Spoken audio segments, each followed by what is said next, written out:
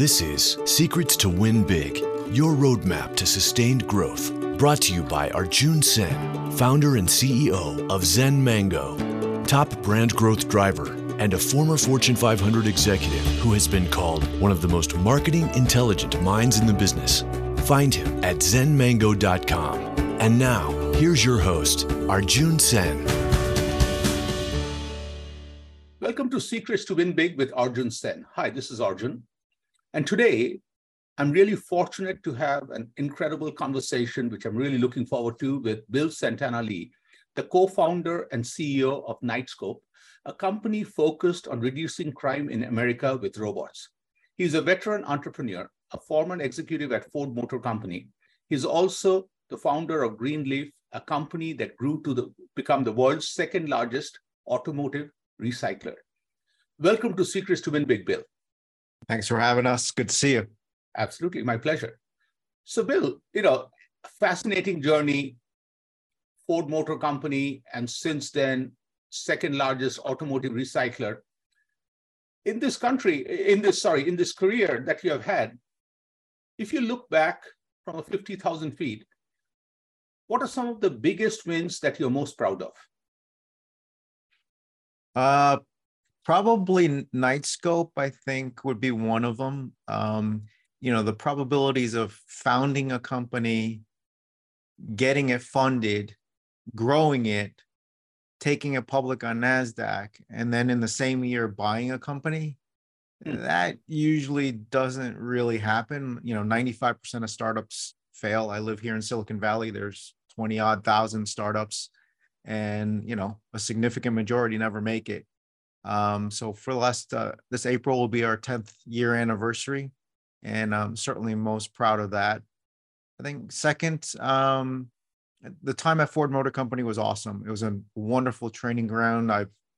If you look at my LinkedIn profile, I look unemployable during that time there because I had, 12 different jobs in 10 years on 4 continents, every functional area. And I just kept kind of getting moved around a lot.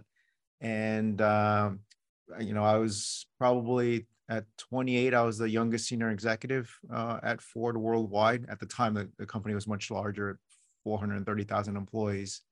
And certainly proud of my time there and grateful for the opportunities to learn about design, about engineering, about finance, market research, manufacturing rationalization, product development, a lot of mergers and acquisitions. I had bought 22 companies in 11 months. Oh. So there's a great deal of learning in a very short period of time. So one thing, I just want to ask you, what you shared is very fascinating, that 95% of startups don't make it. In that particular world, for you to take that one startup within 1 year to that level, what were some of the big things that defined success in a world where there's only 5% chance of success? What I often caution or try to get founders to understand is you need to pick something that you're deeply, deeply, almost irrationally behind, that you really want to force to happen, because a life of a founder is miserable. It's brutal. Every day you're told no. I often joke the founder's diet. The diet is comprised of getting punched in the face for breakfast, kicked in the stomach for lunch, body slammed for dinner, and then you got to wake up the next morning with a big smile on your face, get on the camera, and go back at it again. And you've got to be able to fall in love with, be irrational about something that you really want to force to happen, because everyone is going to tell you no along the way. You're going to hit brick walls. People are going to put banana peels all over your path. And you got to be able to do sometimes the dumb, stupid, irrational, highly illogical things to make sure that you can keep going. And if you pick something that you're like, it's kind of my hobby, I don't know, if it fails, it fails. So what? Like, you're going to fail. If you pick something that, like, I don't care what you tell me, you keep telling me no, I'm going to show you how wrong you are. the likelihood you're going to make it is a bit higher. I love that. And as you were describing the founder's diet, to me, I was thinking about that scene from Monty Python, when the knight says it's just a flesh wound after losing an arm and a leg already. And I love that. I also love the fact that what you talked about is that commitment. And that also takes me back to how Vikings used to burn their boat once they got to a new land, because going back was not an option. And really love the way you connected that. Going back to Ford, what was, you talked about the amazing experience there. Is there one thing that you can take from there that has set Bill up for future success that was very important that you got from Ford? Yes, and it has to do with the trick question I usually ask when I interview someone. It's typically around the, hey, if you want to build an unbelievable company, like something super special, not, something great, but like something extraordinary, what's the most important functional area that you must optimize? Is it finance? You have the best financial team. You have the best customer service team. The culture is the most important. Your engineering team, purchasing, marketing has to be stupendous. Like, what is the one ingredient? And 9 out of 10 people will pick a functional area and go optimize it. Mm-hmm. And that is the wrong answer. That is the equivalent of asking a race car driver, please tell me, is the steering wheel more important or less important than the brakes? Mm. It's kind of an idiotic question. You need the whole thing to work as a system. And unfortunately, corporate America and our education system, we build functional experts, right? You hiring as the buyer, you become the supervisor in purchasing, then you're the manager in purchasing, then you, become the director. Maybe you hang out in finance for a year. You come back to be the executive director of purchasing. Now you're the vice president of purchasing. Your ability to actually think cross-functionally, run a company or build one is all about zero, because you're there to optimize your purchasing activity. And we do not build enough systems engineers or systems thinkers to go, actually to build a company, you're trying to solve 127 simultaneous equations that are dynamic in nature and are changing every week. And you're going to optimize marketing this week, and you might have to optimize capital formation the next week, but you're never going to be optimizing one single thing at a given time for a consistent, layer of periods. So I think because I jumped around at Ford so much, I got to really, kept getting promoted or double promoted, and I get seeing parts of the company from different angles, like literally in some cases across the pond. And that taught me or reinforced that same sentiment of you kind of need to think about the whole thing. And if you're really good, you can move the chess pieces around to get the victory that you need. Think about the whole thing. I love that. And you're totally right. As we go through, the vision or view from my side or my function becomes so important that we sometimes don't even realize that there are others in the organization looking at the same thing totally differently. Yep.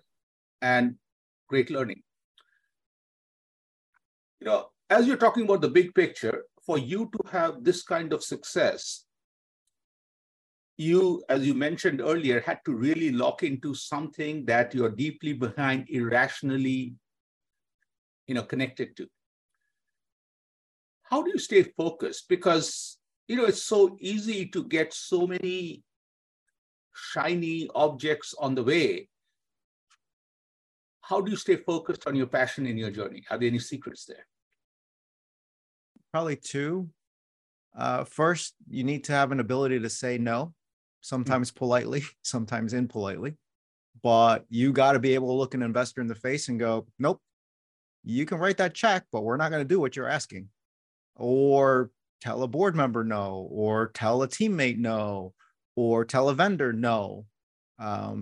And you often need to say no more often than yes.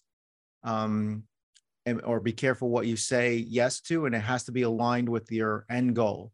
we build robots. We're not a robotics company at Knightscope. We build autonomous security robots to see if we can make the United States of America the safest country in the world. And people are like, oh, well, you build robots. You should build us a robot for our kitchen. And it's like, or the hospital.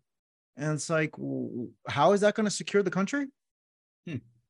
Or you need to come to Tokyo. You need to deploy in Tokyo at the Tokyo Olympics or what have you. Like, oh, first of all, what's the crime rate in Japan? Oh, almost zero. Excellent choice. Second, our mission is to secure the US. Why would I be spending time in Tokyo? Well, there's millions of dollars here. Yeah, no. And I've had to say no to Dubai, to South America, to South Africa, to China, to Japan over and over again. And it's very painful discussions because, that person doesn't want to hear that. But I've worked on 4 continents. I kind of know what it takes to do it. And the likelihood of a BTE or business terminating event is high. Like you're going to, it looks really pretty on a PowerPoint, but then you have to actually execute. I think the second thing is kind of where's the genesis of the idea that you're focused on? For me, securing the US, well, it's personal and professional. The personal side is, as an ex-automotive executive, I think autonomous technology is going to really turn the world upside down. I'm in violent disagreement as to the path to commercialize said technology. I think you need a crawl, walk, run approach, as I've been saying for the last decade, and it's panned out. Are you shuffling around in a self-driving car and everyone's scaled self-driving vehicles? Like $100 billion has gone into the sector. No one's shipped anything. I wonder why. Maybe because you shouldn't do the dumb engineering problem in the first place, which is try to do the most difficult thing first. And maybe you need to try to get things to work at a few miles an hour before you start trying to go much faster, or be more thoughtful, as people are now starting to realize that you need to geofence things so engineers can actually optimize something with some constrained boundary conditions. But I think the thing that really motivates me is I was born in New York City. Someone hit my town on 9/11. I'm still profoundly pissed off about it. And for the rest of my life, I'm dedicating to better securing our country. And no one is going to tell me no. And so I've already dumped a decade of my life into getting Knightscope off the ground, along with our awesome team.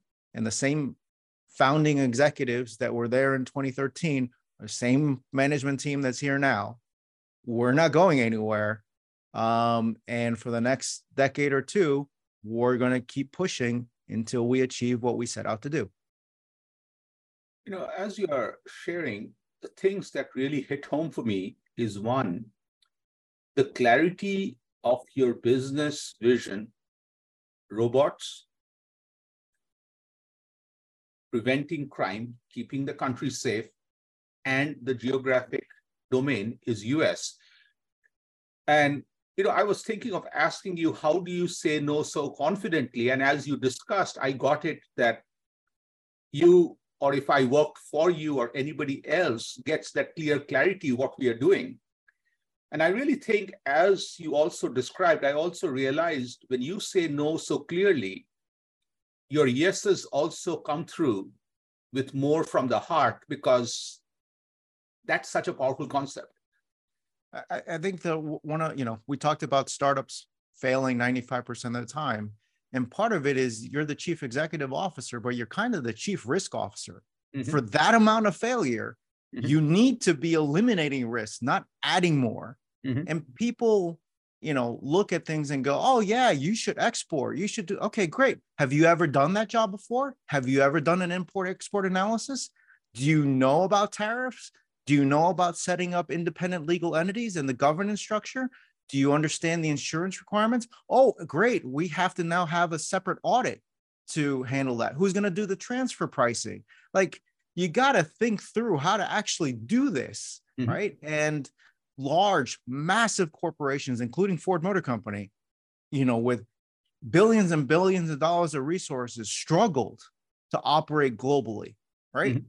And so the young startup with minimal resources should go take that on as a good first assignment. Like, sorry, you don't have the luxury to pontificate on a PowerPoint and then not be able to actually execute. And we have, right before the public listing, we had raised over $120 million from 35,000 investors. And our commitment to them for the long term is that we will work to build these technologies to give officers and guards really smart eyes and ears for them to do their jobs much more effectively. And we have an opportunity over the long term to build up possibly a $30 billion company that happens to look like a defense contractor, but is more focused on our activities on our own soil. And we're pretty much focused on that and continue to grow the company and deliver on our promise. Fascinating.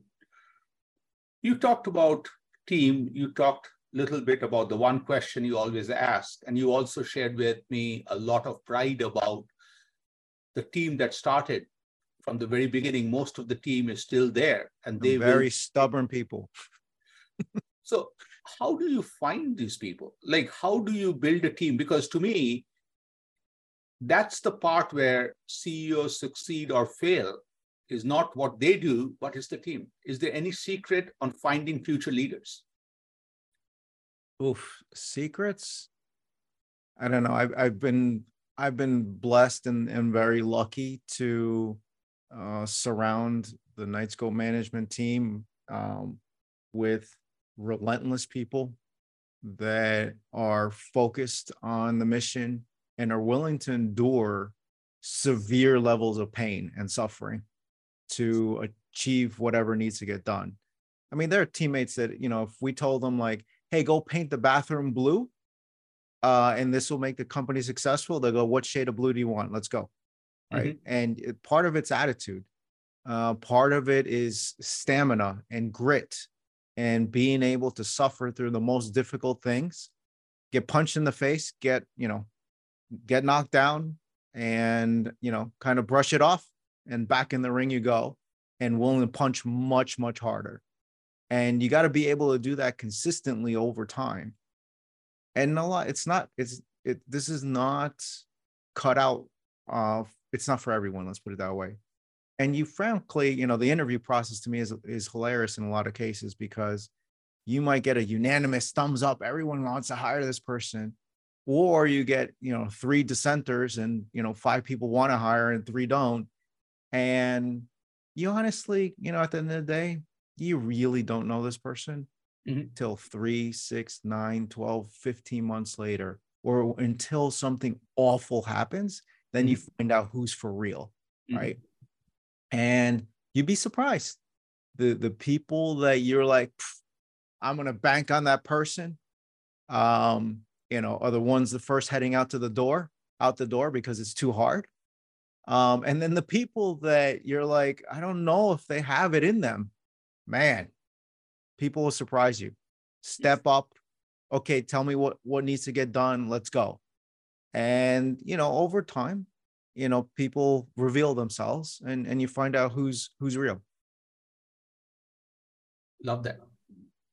So is there, you have worked with a lot of fascinating leaders you have learned from. Is there one leader whose name stands out, who has an incredible impact on you? And what's the biggest thing you have learned from that person? It's funny. I get this question asked of me numerous times, and I never have a good answer because I don't have that one person. I find probably where I gravitate is founders. And it could be, obviously a Steve Jobs or an Elon Musk, but it could be, Sean Puffy Combs or any of the music moguls that have literally built themselves out of nothing into, several $100 million to, the first billionaires, out of being a musician. It's that person that connects and has that tenacity to kind of see things through. And, to me, it's a little funny, but a founder typically has a screw loose. There's something wrong with you, right? to endure that level of pain voluntarily and keep doing it and keep banging your head against the wall, like there's got to be something wrong with you. Mm-hmm. And so I find that fascinating. And founders always have a different perspective. They have a different drive. They view the world through a certain set of lenses. You know, my wife and I sometimes have a laugh, like I'm the glass half full. Sometimes she's glass half empty. She'll joke that, you know, one of her relatives is like, there's no glass. And I'm the guy like, okay, let's go build the glass factory. And it's funny. Founders just have a different perspective on life. And I usually gravitate towards those stories.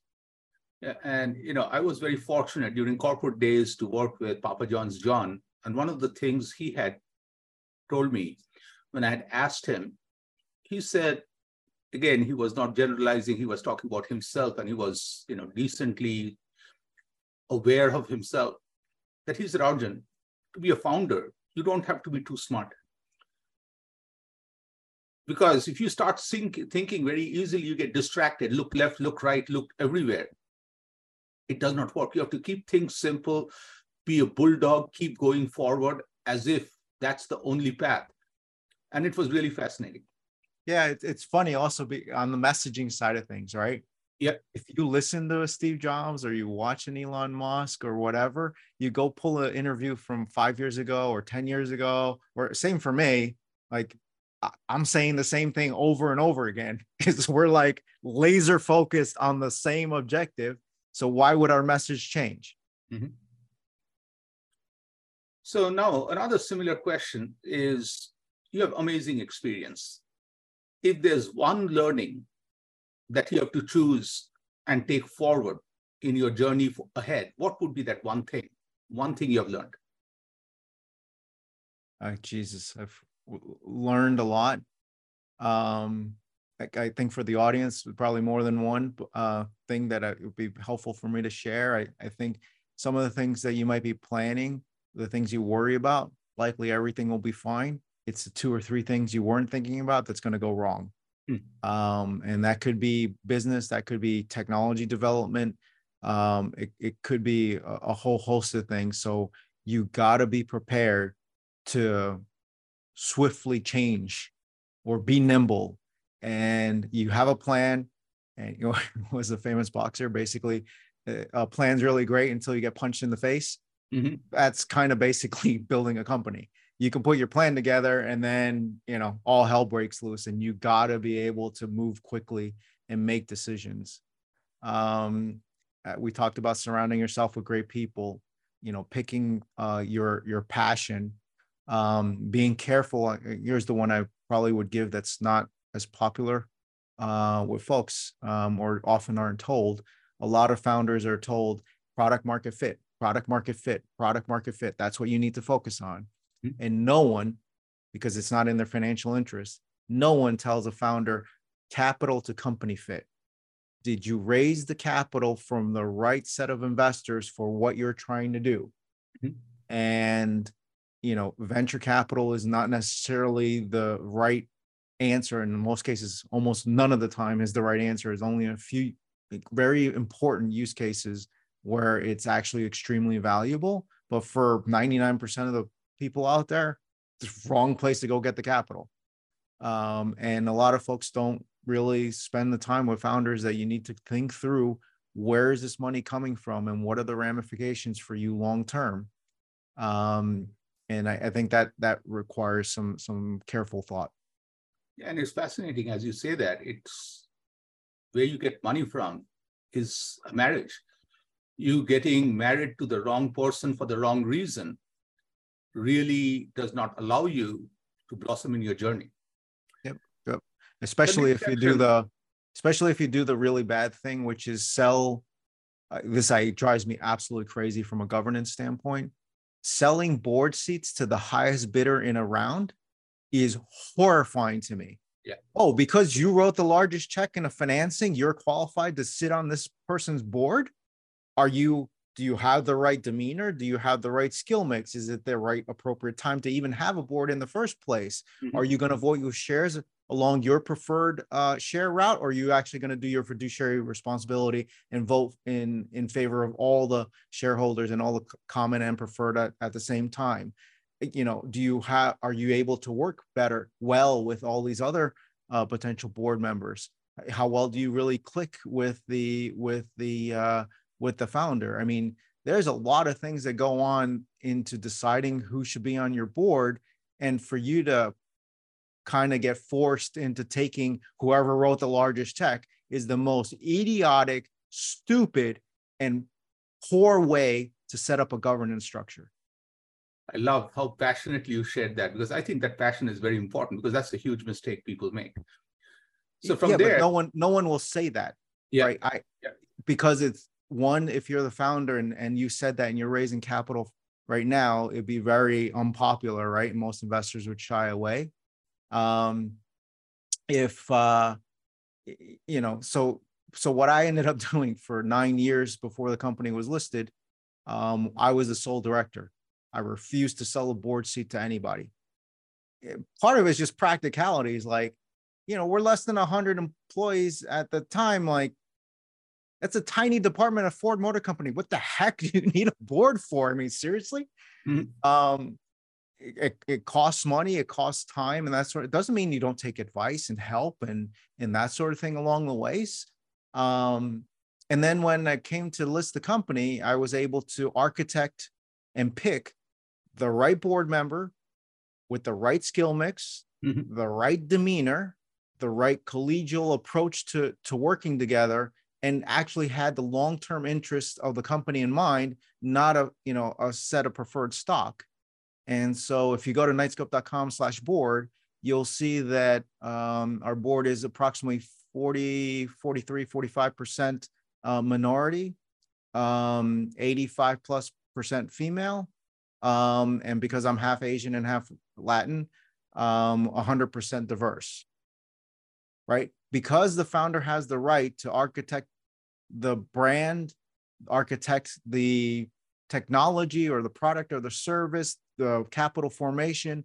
I, for the life of me, don't understand why a founder doesn't have the right to architect the right board at the right time with the right skill mix. And then people wonder, like, why is NASDAQ and NYSE and the states like putting regulations and rules in place for CEOs to do the right thing? Is because the capital formation and governance setup is corrupt for startups. You know, as you talk about board positions and the importance of boards, you know, in one of the boards I'm in, the CFO, the CEO, and some board members, we were in a meeting, they kept presenting data trends of this is what CEOs are doing. And I keep looking at the data, and this came from very credible sources. Every quarter, things are changing. And all these guys are trying to look back and decide.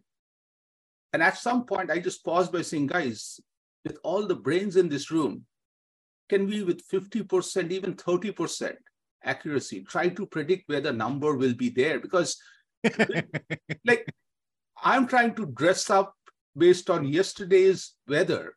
Yep. Let's at least put our hand outside and say it's going to rain. Like, I would rather do that, because at least I tried to be ahead of the game than behind. So with this, I want to take you to the section which I really take pride, called the BS section, which is brag shamelessly.